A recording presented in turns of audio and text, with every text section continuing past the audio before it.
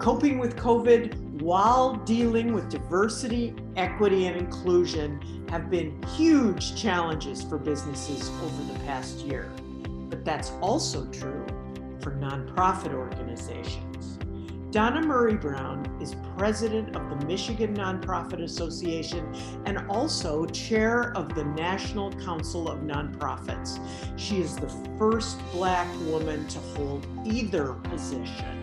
I'm still finding myself in 2020 saying that I'm the first, too many times for my taste. And so in 5 years, what I'd like to see is that we're on the 10th. We're on the 50th. This is Irene Silber with the Vanguard Network. Donna Murray Brown believes that for quite a few years, nonprofits lagged behind the private sector when it came to DEI, but that's changing. Ken Banta, founder and principal of the Vanguard Network, sat down with Donna to talk about that. He started by asking if corporations should be rethinking how they handle their charitable giving. So a lot of Vanguard members are CEOs and C-suite leaders of companies large and small, and many are in the life sciences, many are in tech. Should they be rethinking what the community priorities are today in the context of the pandemic, and for that matter, the various tidal waves of demand for social justice and equity? And if they, and how should they think these things through? Who can they turn to?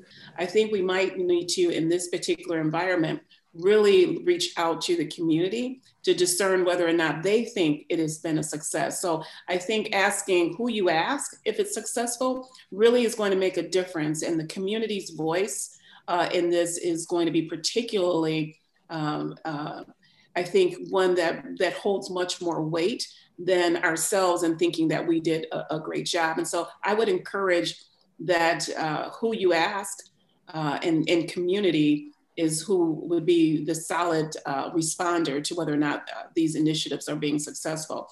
The other thing is that many times the information that drives us to making these decisions at the corporate level are rooted in data, or they might be rooted in advancement of the corporation's goals and objectives, which may not mirror exactly what the community is desiring based on their reaction to their reality. And so I think with that, the notion is to, again, to put community at the center of the work, but making that a commitment that you do that. It is right to ask the community the response and to get to the bottom of what the reality is. One of the challenges is who is the community. And so we found, sometimes there are community organizations that say they are the community's voice. But sometimes you dig deeper and you find that the community itself doesn't necessarily see that particular group as representing them. So you've got to be very smart about this and really tuned in to the reality on the street.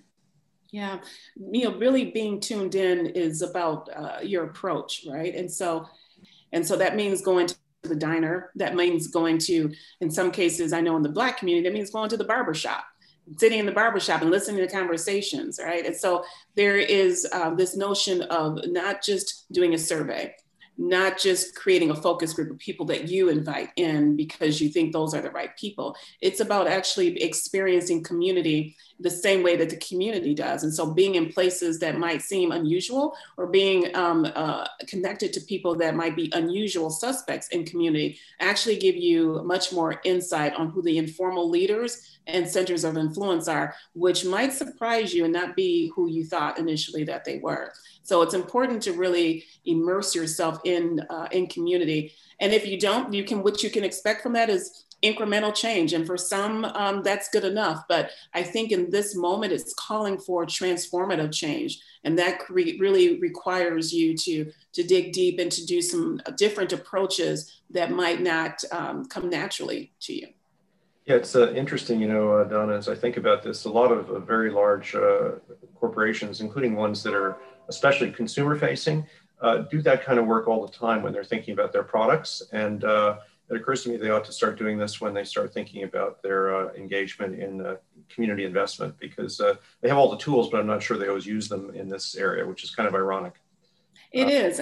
I think what I'm finding too, and I believe this is happening in all sectors, this moment in time is really giving us a quickening, if you will, of our imagination. So I am hopeful.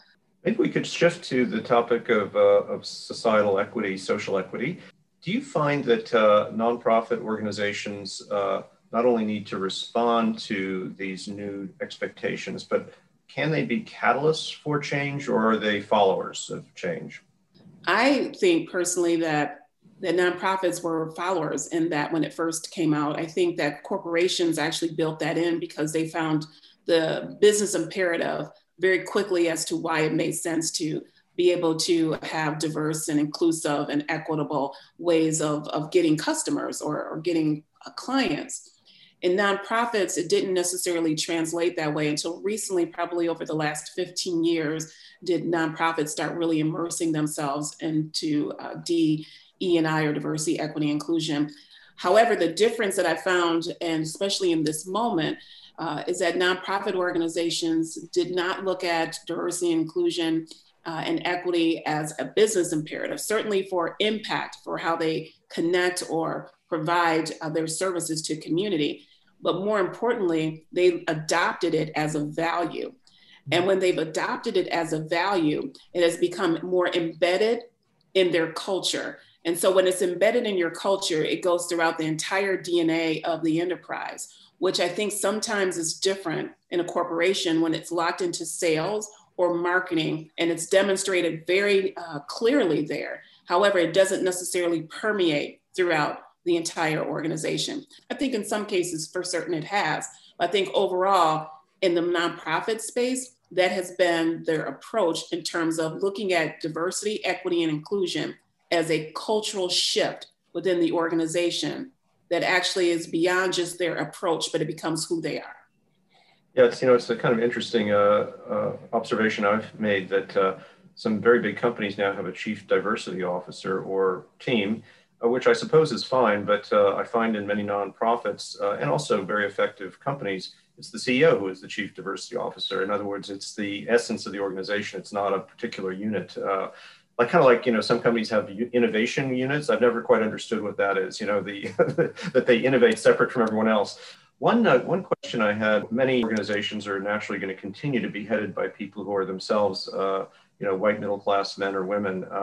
How should they address the diversity challenge in a way that's meaningful inside a nonprofit or any organization for that case? They're probably a bit on the defensive, or at least they're unsure of how to start, and they're acutely aware that they don't represent the thing they're trying to advance. One, it's really about understanding yourself as an individual and your journey, and really starting there. And you don't have to start alone, really. You, as a leader of a nonprofit organization, you can begin this process with your entire team. And so it's really starting to understand yourself, your own biases, your understanding your perspectives around race and equity. So I think that's really a great place to start. Demonstrating authentic vulnerability is really key. And the notion of creating a safe place to have those questions and not to confuse safe with uncomfortable. Needs to be safe. There shouldn't be repercussions for what happens in the conversation, but it should be uncomfortable. And if it isn't, and if you're not exercising perhaps radical candor as a way or a method to approach this, you're probably going to not move along the needle of diversity, inclusion, and equity like you want to, and that you need to. I also think that it's intuitive, I think, for people to say, this is, because it's racial equity, let me not take charge of this because I'm not a person of color, and let me kind of delegate that authority, if you will, to the person of color that may or happen to be in my organization, which I don't think is necessarily a good approach. If they're not the leader, I think the leader is the one who actually needs to be leading that work within the organization. And two, it's actually very, very much a burden for a person of color to actually have to hold that and lead that work. Certainly they have a stake in it and they care about it deeply. However, it also is a burden to be able to say, you who has probably been experiencing oppression. Now we're going to make you the leader of this. And it's really interesting and ironic to even think of it in that regard. So I think while it's intuitive to say, let me get this person a leadership role in leading this, it's probably not the best thing for that person or for the organization. And then also looking at the changes that you're wanting to make start with the individual, and collectively you make an organization. And so that ability and opportunity is more of a cultural shift, just like anything else that you would do if you were undergoing cultural change management. It's a requirement of everybody to participate, and having it being led by the person in the top role of the organization is a way to be able to permeate that throughout the organization evenly. Let's finish up with one last thing, which is what we think success will look like in, say, 5 years in terms of social inclusion, social equity, racial justice within nonprofit organizations. Is it mainly going to be, would you look mainly for attitude change? Would you look for people in positions change, some combination of those things? Yeah, I think one of the most important levers here would be about who's in charge. And right now, the sector is primarily women at 74% at different levels, within the organization. But of course, it drops precipitously when you think about who's leading these organizations. So that's one thing. I think if we had more BIPOC individuals, Black, Indigenous, people of color leading these organizations who have more of the lived experience and more proximate to the communities that they're serving, it certainly is logical for that to make sense. And so we've never experienced that. But success for me personally is if I can hear in the next 5 years that an organization is not hiring their first racially diverse leader. Still today, I'm the first woman, African-American woman to lead Michigan Nonprofit Association, also the first African-American woman to chair the National Council of Nonprofits. I'm still finding myself in 2020 saying that I'm the first, too many times for my taste. And so in 5 years, what I'd like to see is that we're on the 10th, we're on the 50th. But that would be successful to me is who's leading, because who's leading shapes and change. Leaders really have the ability to shape culture and make change. And right now, we don't have the leadership that's demonstrating the change that I think we all want to see.